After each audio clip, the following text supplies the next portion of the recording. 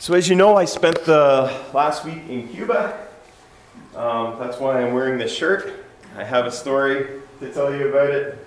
But I also have just 3 pictures to share with you this morning. When most people think of Cuba, they think of this.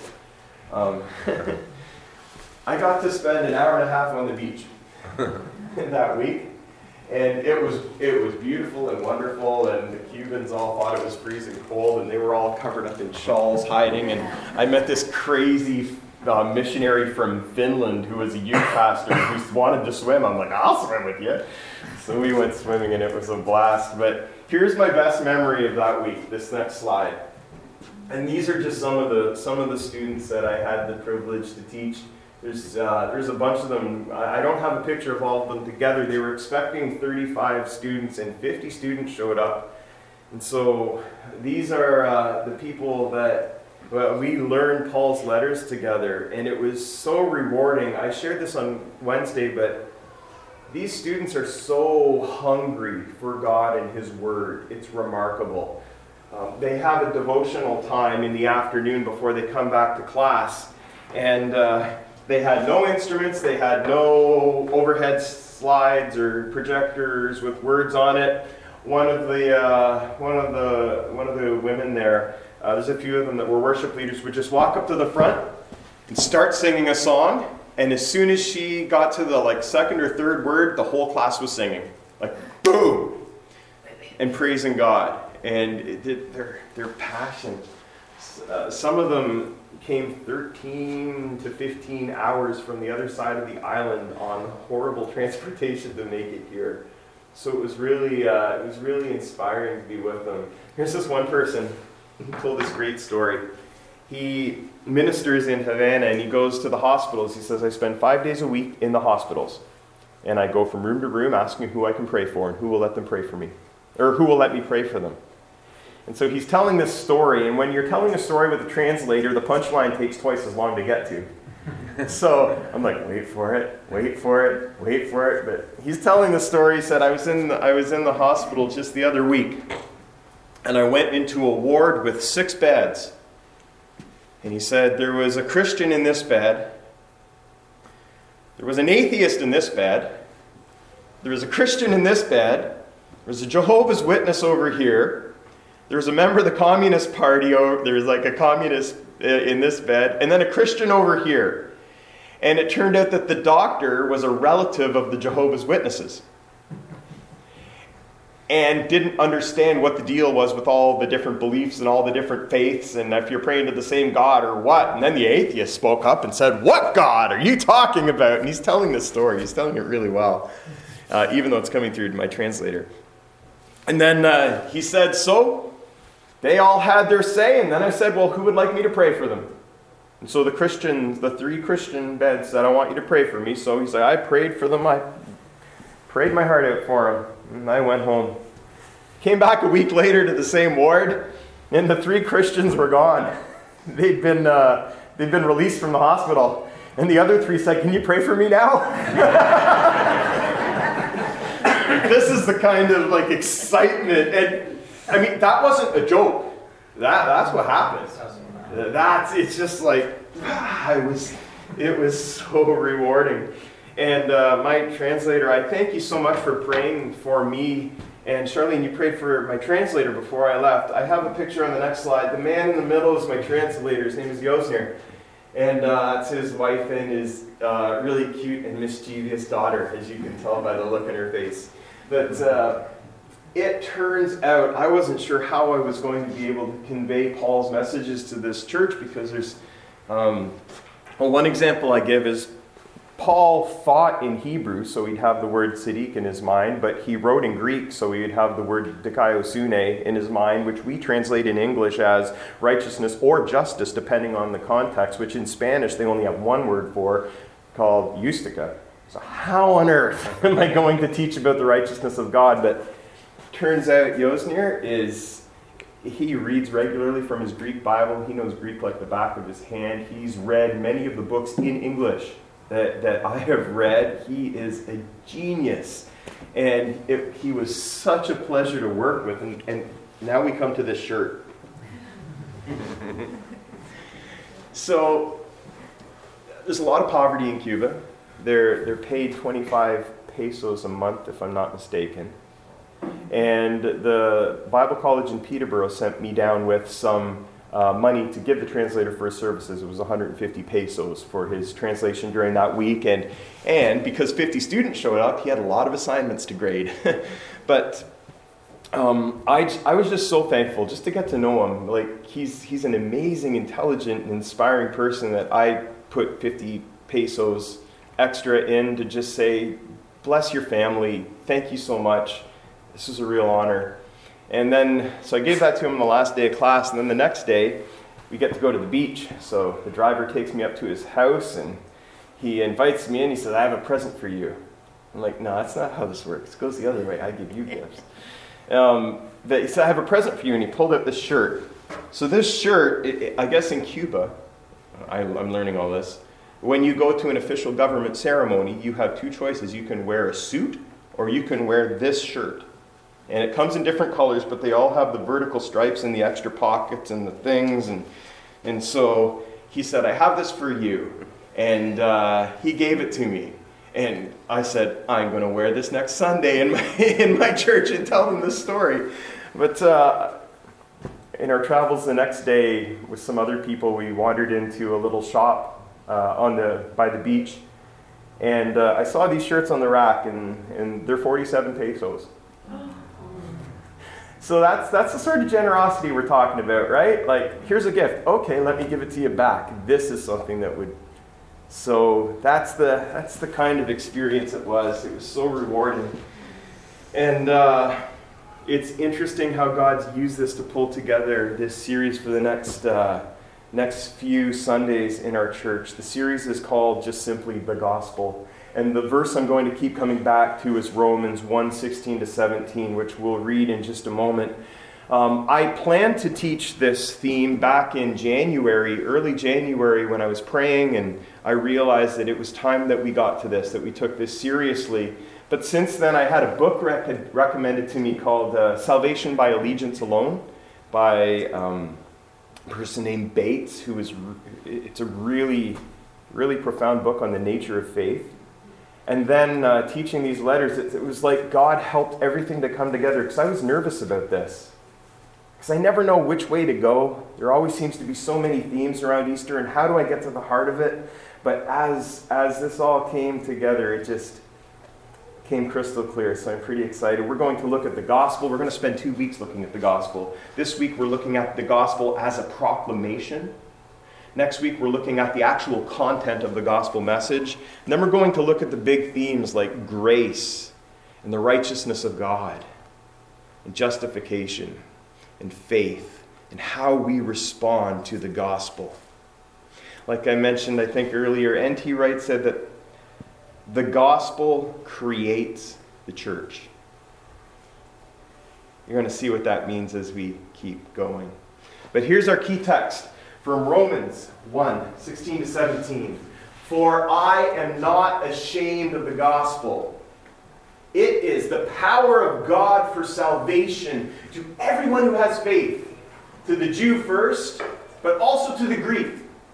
For in it the righteousness of God is revealed through faith, for faith, as it is written, the one who is righteous will live by faith. All the themes of that series is in this verse. I'm going to read it every week. Definitely at the beginning, maybe at the end too. So this is a good one to memorize. This is a good one to settle into. And I have to warn you up front that you should probably do up your seatbelt and keep your hands inside the ride at all times, because it might get a little bit bumpy. I am going to challenge what may be a cherished view here. And I'm not challenging it just to be contentious. I'm well aware that when Paul wrote to Timothy and to Titus, he said, don't get into foolish arguments about words. They don't profit anything. So I don't believe this is a foolish argument. I believe this is getting to the core of our faith. And I want to be faithful to the gospel. So with that disclaimer, let me ask a question. If you had someone from outside the church come up to you and say, what is the gospel? What would you say? There's a lot of aspects of the gospel, so don't think this is a right or wrong question, but I'm interested in your perspective. If someone outside the church asks you, what is the gospel, what would you answer? That Jesus is the Son of God, Yeah. that he died for us, Yeah. and rose again. And Awesome. we're supposed to tell everyone that. Awesome. Yeah. That Jesus is the Son of God, sent to be the Savior of the world, who died and rose again, and we are to tell people. That's great. And else, how do you understand the gospel? How would you explain it to someone in simple terms? For me, it's a guidebook for living. The gospel is a guide for living? Yes. In what way? Okay, when I think of gospel, I think of the Bible. Mm-hmm. Okay? I don't know what your definition of gospel is. Mm-hmm. Okay, so the gospel is the message of the Bible. Yeah, so Okay. Okay, so if it's the message of the Bible is my guidebook for living. Okay. Because I believe that God presented to us the best way that we should be living to Yeah. make us different, for one thing, and also I believe that it brings happiness. Right. You know, and when that happiness comes to you, it brings joy. Yeah. And with joy comes, not too many people are joyful. So because there's so much going on. But I mean, it leads you to a different life. Yes. I would agree with you that I would say that the gospel is the very heart of the message of the Bible. At the very center of the Bible is the gospel. So absolutely. Thank you. It's the truth. The gospel is the truth. The gospel is the witnesses. Right. Saying, this is what we see. This is what we live. We walk with him. Yeah. It's like, I a lot of times now I tell people, why don't you believe what you read in the Bible? Mm-hmm. It's a history book. And the gospel is witness to what took place.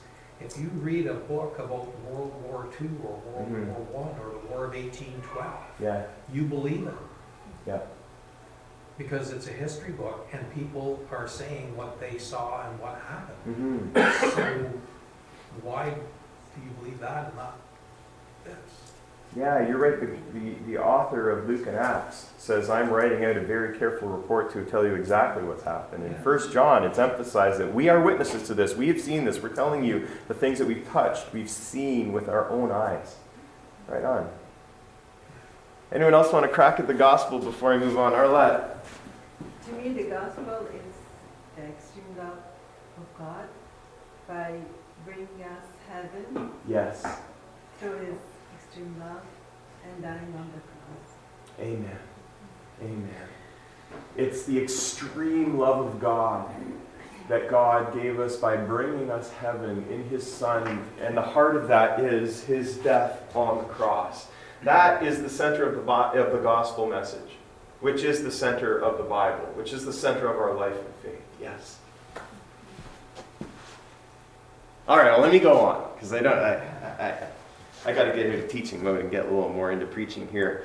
But here's the part that might be difficult for some to take, but bear with me, I have a reason I'm doing this. When I was taught the gospel, I was taught the Romans Road. I don't know if the Romans Road sounds familiar to you.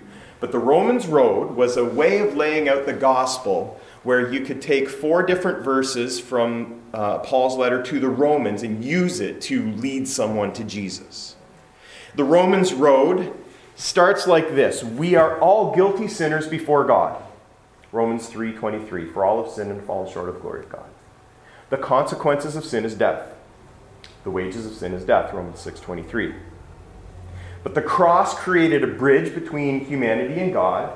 Right? God demonstrated his love for us, and while we were still sinners, Christ died for us. Romans 5:8. And that if we confess and believe in Jesus, we can receive the free gift of salvation. If you confess with your mouth that Jesus is Lord and believe in your heart that God raised him from the dead, you will be saved. Romans 10:9. Everything I said there is absolutely true. Please don't mishear me on that. Those are deep and profound truths of the gospel. But it's not the whole gospel. It's not the whole message. And we can be tricked into thinking that the gospel is a message, that's the whole. Well, really, there's so much more to it. When I went to Cuba, I mentioned about poverty. There was lots of poverty, but that's not the message of my trip. The message of my trip was I met a whole bunch of hungry students, and we were able to read Paul's letters together, and it was inspiring. Now, that message formed the poverty, and that it formed some of the poignancy of the trip, because I realized the extent to which some of these students sacrificed to get there, but it's not the whole point of the trip. In the same way, the Romans Road isn't the whole message of Romans. There's some key parts missing. In fact, if I was to explain to you what Romans is, because I finally feel like I have somewhat of a handle of it, but it's a heavy book and it's deep. Here's how I would explain Romans. There is one God who is always faithful to keep his promises. Both Jewish people and Gentiles all fail to live up to the covenant that God has given us. The Jews have failed in their commitment to the Torah. Gentiles have failed in their commitment to the conscience that God has given us. We all fail. The good news is that God has been faithful to his promises in Jesus, who didn't fail. So now, in Jesus, we are all adopted into God's family. And that family is in anticipation that God is going to fix the problems of all creation. Romans 8, this is the heart of Romans. All creation is suffering in bondage to decay, just aching for the sons of God to be revealed. This world's going through labor pains, waiting to give birth to the new heavens and the new earth, is how Paul puts it in Romans 8.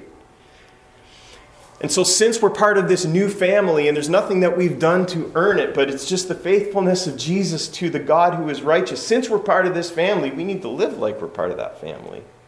So we should give our lives as an offering to God. And we should love each other. That's the message of Romans. The 4 points that I gave you are part of that message. It's not the whole message. The most challenging thing I have about this, and maybe, do you remember this song? We used to sing it back in the 90s.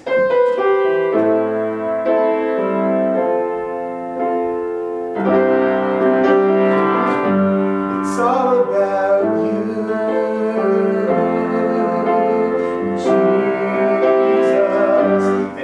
It's a song that commits ourselves to Jesus. And there was a parody video that went around the internet a little while ago about how we tend to be self-centered in our worship, and they rewrote it. It's all about me.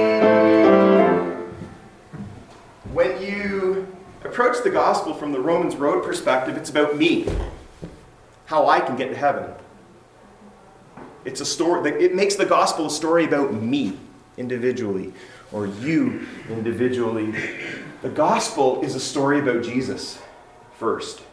It's not first a story about us. It's a story about the God revealed in Jesus Christ.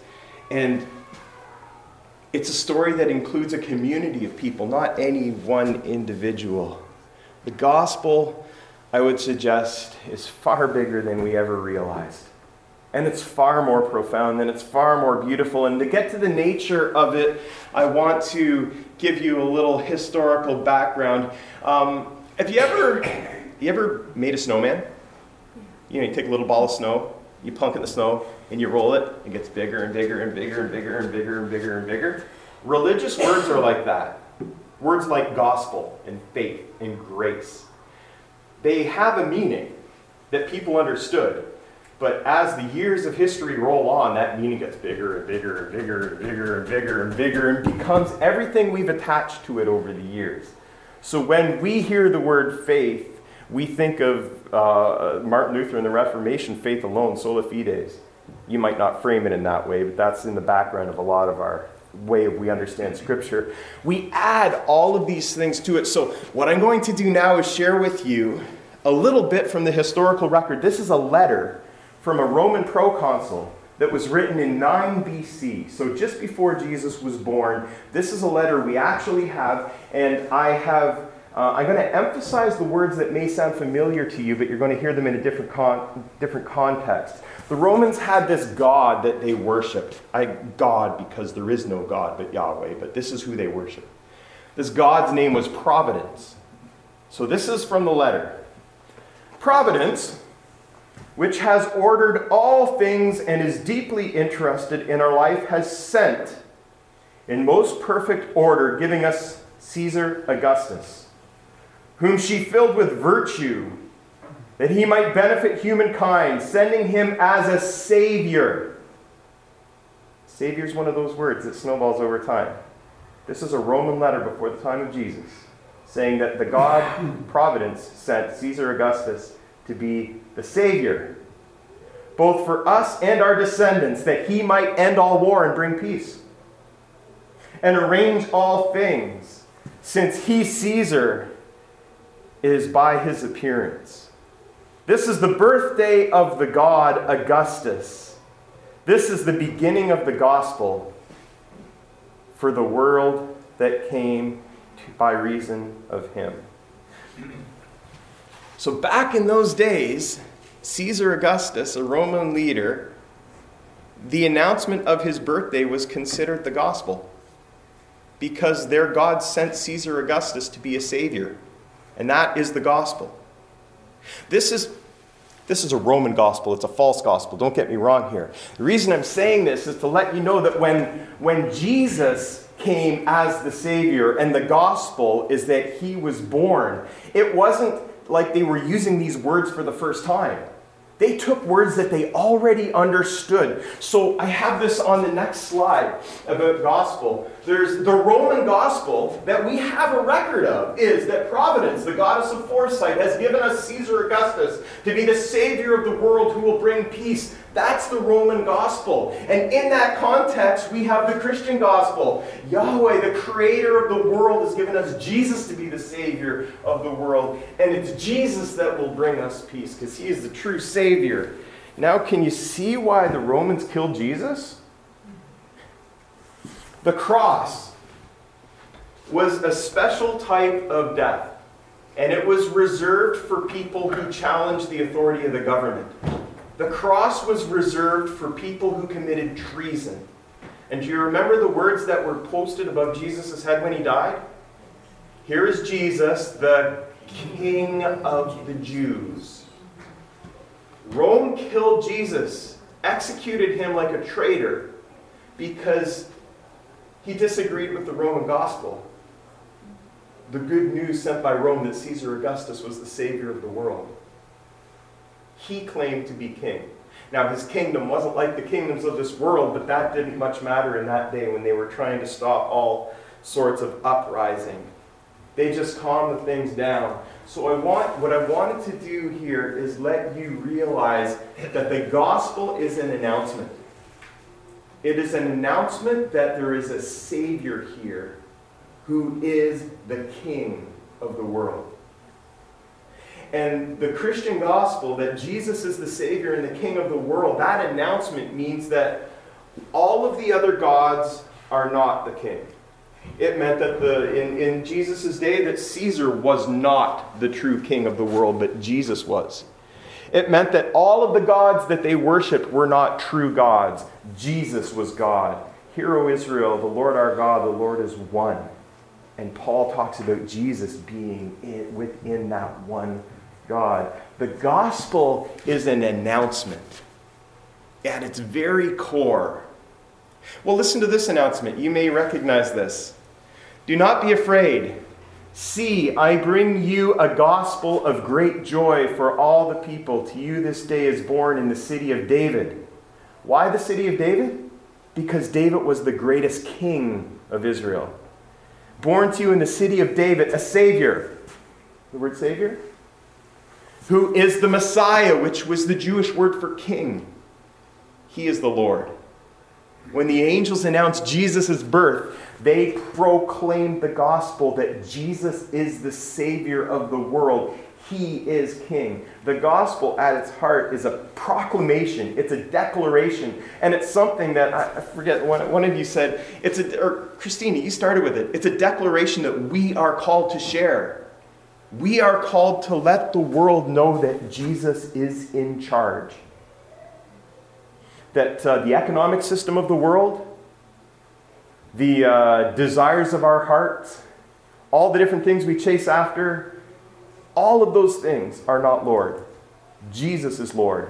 And that is the gospel proclamation. Now, next week we'll get into the actual content of that gospel, because there's a little more to it than that. But at its very heart, at its very basic level, the gospel is an announcement that there is a new king. And that king is Jesus. Now, here's the problem. The gospel doesn't make sense. I mean, the Roman gospel made sense, because Caesar could keep peace by beating up everyone who disagreed with him. And he could call himself the Savior if he wanted to. But the Christian gospel doesn't make sense precisely because of this. The cross, the death of Jesus, is at the heart of the gospel. And because of Jesus' death, the gospel for those outside of the church, Paul would say for those who are perishing, does not make sense. Let me read to you a little bit that Paul wrote to the church in Corinth that I think explains this. Oh, I don't want this to fall again. This is what Paul wrote to the church in Corinth. The message of the cross is foolishness. That's why I said it doesn't make sense. The message of the cross is foolishness to those who are perishing, but to those of us who are being saved, it's the power of God. Where is the person who is wise? Where is the scribe? Where is the debater of this age? Those words, wise, scribe, debater, refers to the best and the brightest, the most intelligent people in society, both Jewish and Greek. Where is the wise? Where is the intelligent? Has God not made foolish the wisdom of the world? For since in the wisdom of God the world did not know God through wisdom, God decided through the foolishness of our proclamation, that's what gospel means, through the foolishness of our proclamation of the gospel, to save those who believe. Jews demand signs and Greeks desire wisdom, but we proclaim Christ crucified, which is a stumbling block to Jews, and it's foolishness to Gentiles. But to those who are called, whether you're Jew or Gentile, Christ is the power and the wisdom of God. For, I love this line, God's foolishness is wiser than human wisdom. That puts us in our place, right? God's foolishness is wiser than our best wisdom. And God's weakness is stronger than our greatest strength.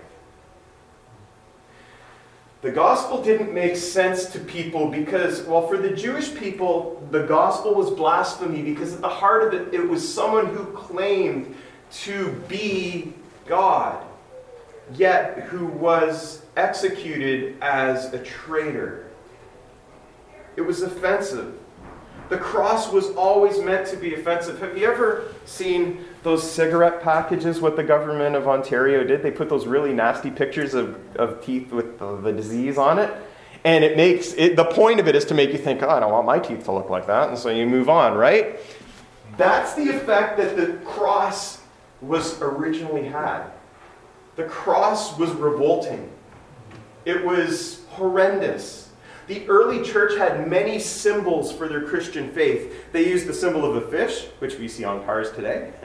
They used the official of the cross with, it looks like a P through it. It's Chi-Rho in Greek. It's the first two letters of Christ's name. They used the symbol of a shepherd, of a dove, of a lamb. But they came over time to use the symbol of the cross because they recognized that this offensive symbol, see, it's not offensive to us anymore. Pretty girls wear it around their neck. Right? It's lost its shock value. And I don't know how to get it back. But when the early church used this, it was a symbol of a brutal, disgraceful execution. And that was the center of their faith. And that's why the Jews said, this is blasphemy. Our Bible says in Deuteronomy, cursed is anyone who hangs on a tree. They're under God's curse. And Paul said, yeah, he became a curse so we could live.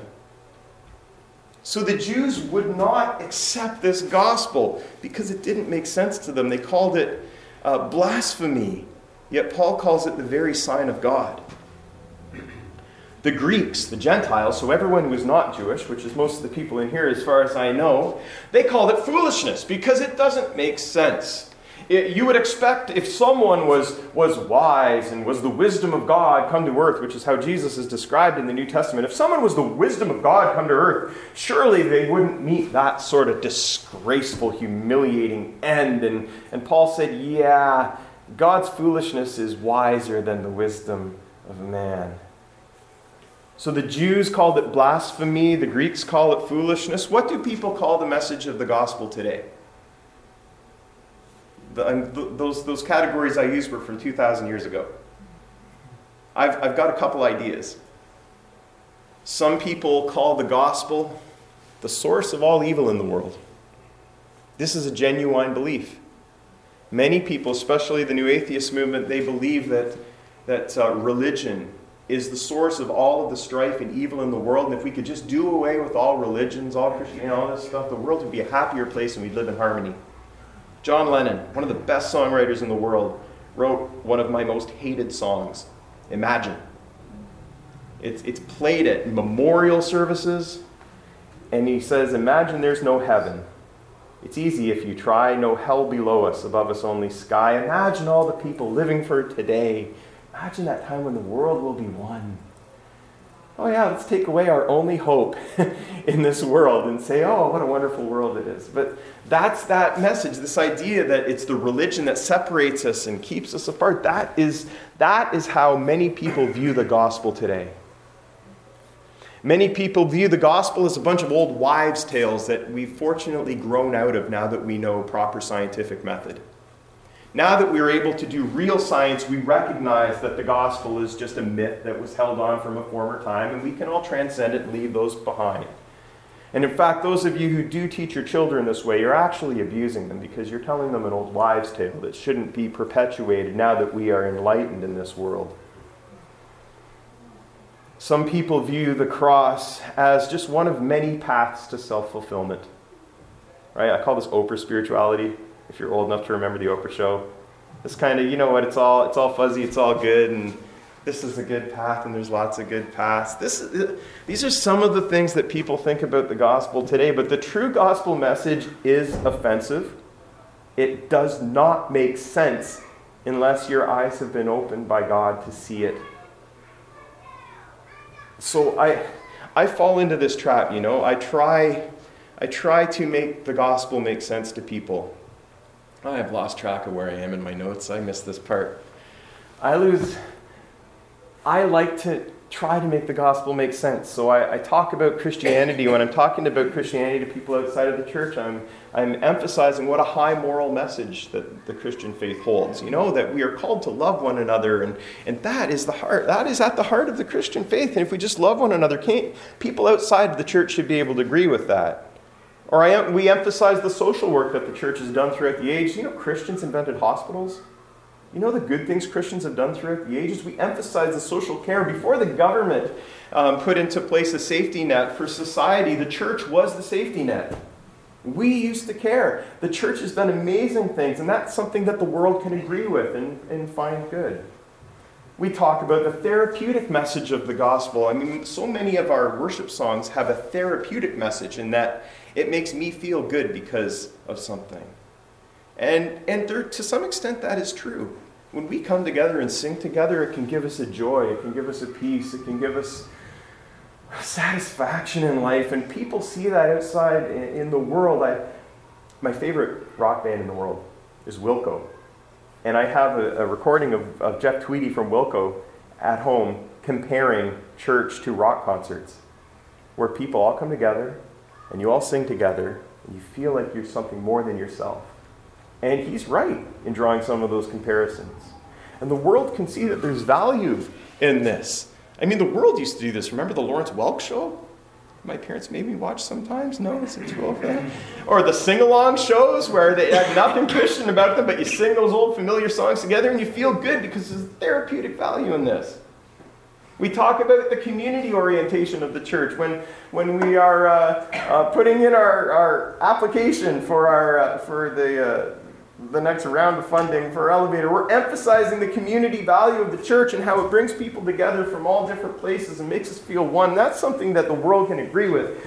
Those are all good things, but that's not the core message of the gospel. The core message of the gospel can't be made pretty for the world. The core message of the gospel is an announcement that is offensive, that is disturbing, that doesn't make sense according to the ways we normally think, and it takes God to open people's hearts to receive it. And we are called to be the heralds of that message. Did you know you signed up for that?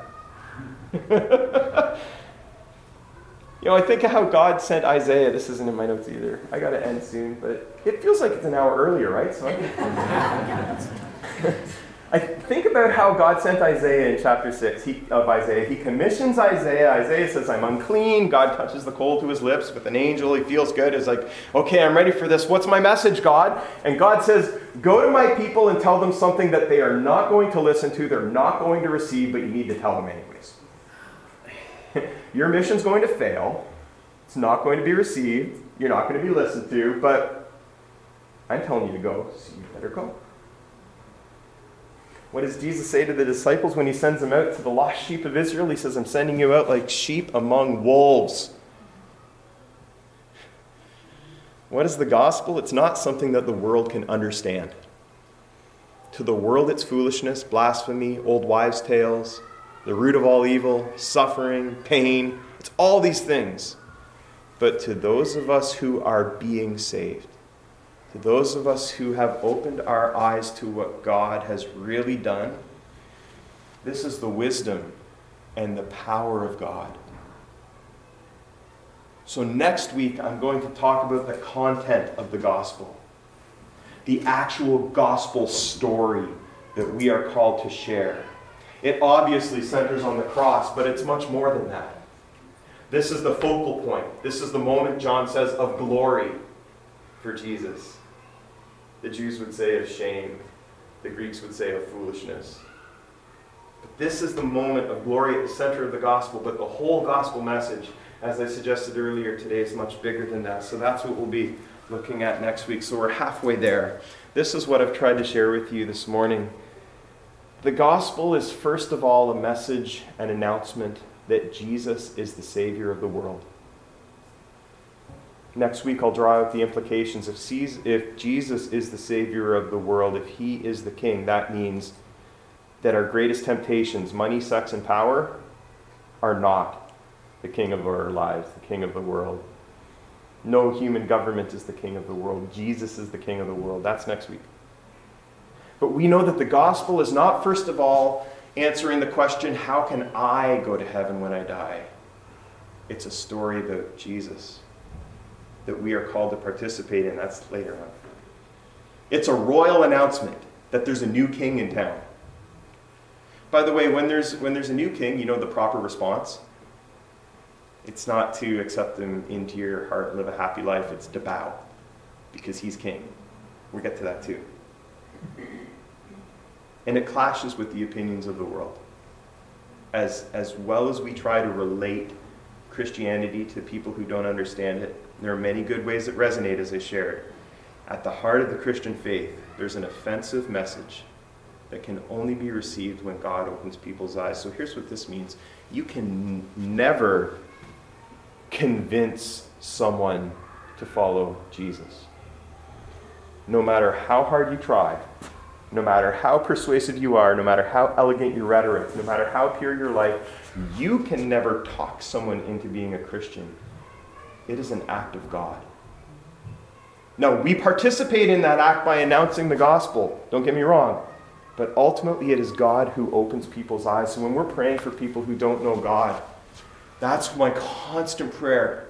Open their eyes. God, give them the ability to see the wisdom and the power in this thing that looks so foolish and reprehensible. Open their eyes. And it's the response to that gospel that we have all responded to, as far as I know. It's our response to that gospel that actually creates the church. I've gone longer than usual, but this is a good morning. I'd like to invite the band to come back up. We're going to sing one more time, Jesus, Hope of the Nations. But just before we do that, actually, Kitty, sorry, I jumped the gun. I'd like to put our passage up one more time from Romans 1, 16 to 17. So the band's coming up to get ready. Let's just hear this one more time. I hope we can say this. I am not ashamed of the gospel. It is the power of God for salvation to everyone who has faith. To the Jew first, but also to the Greek. For in it, the righteousness of God is revealed through faith, for faith, as it is written, the one who is righteous will live by faith. Amen?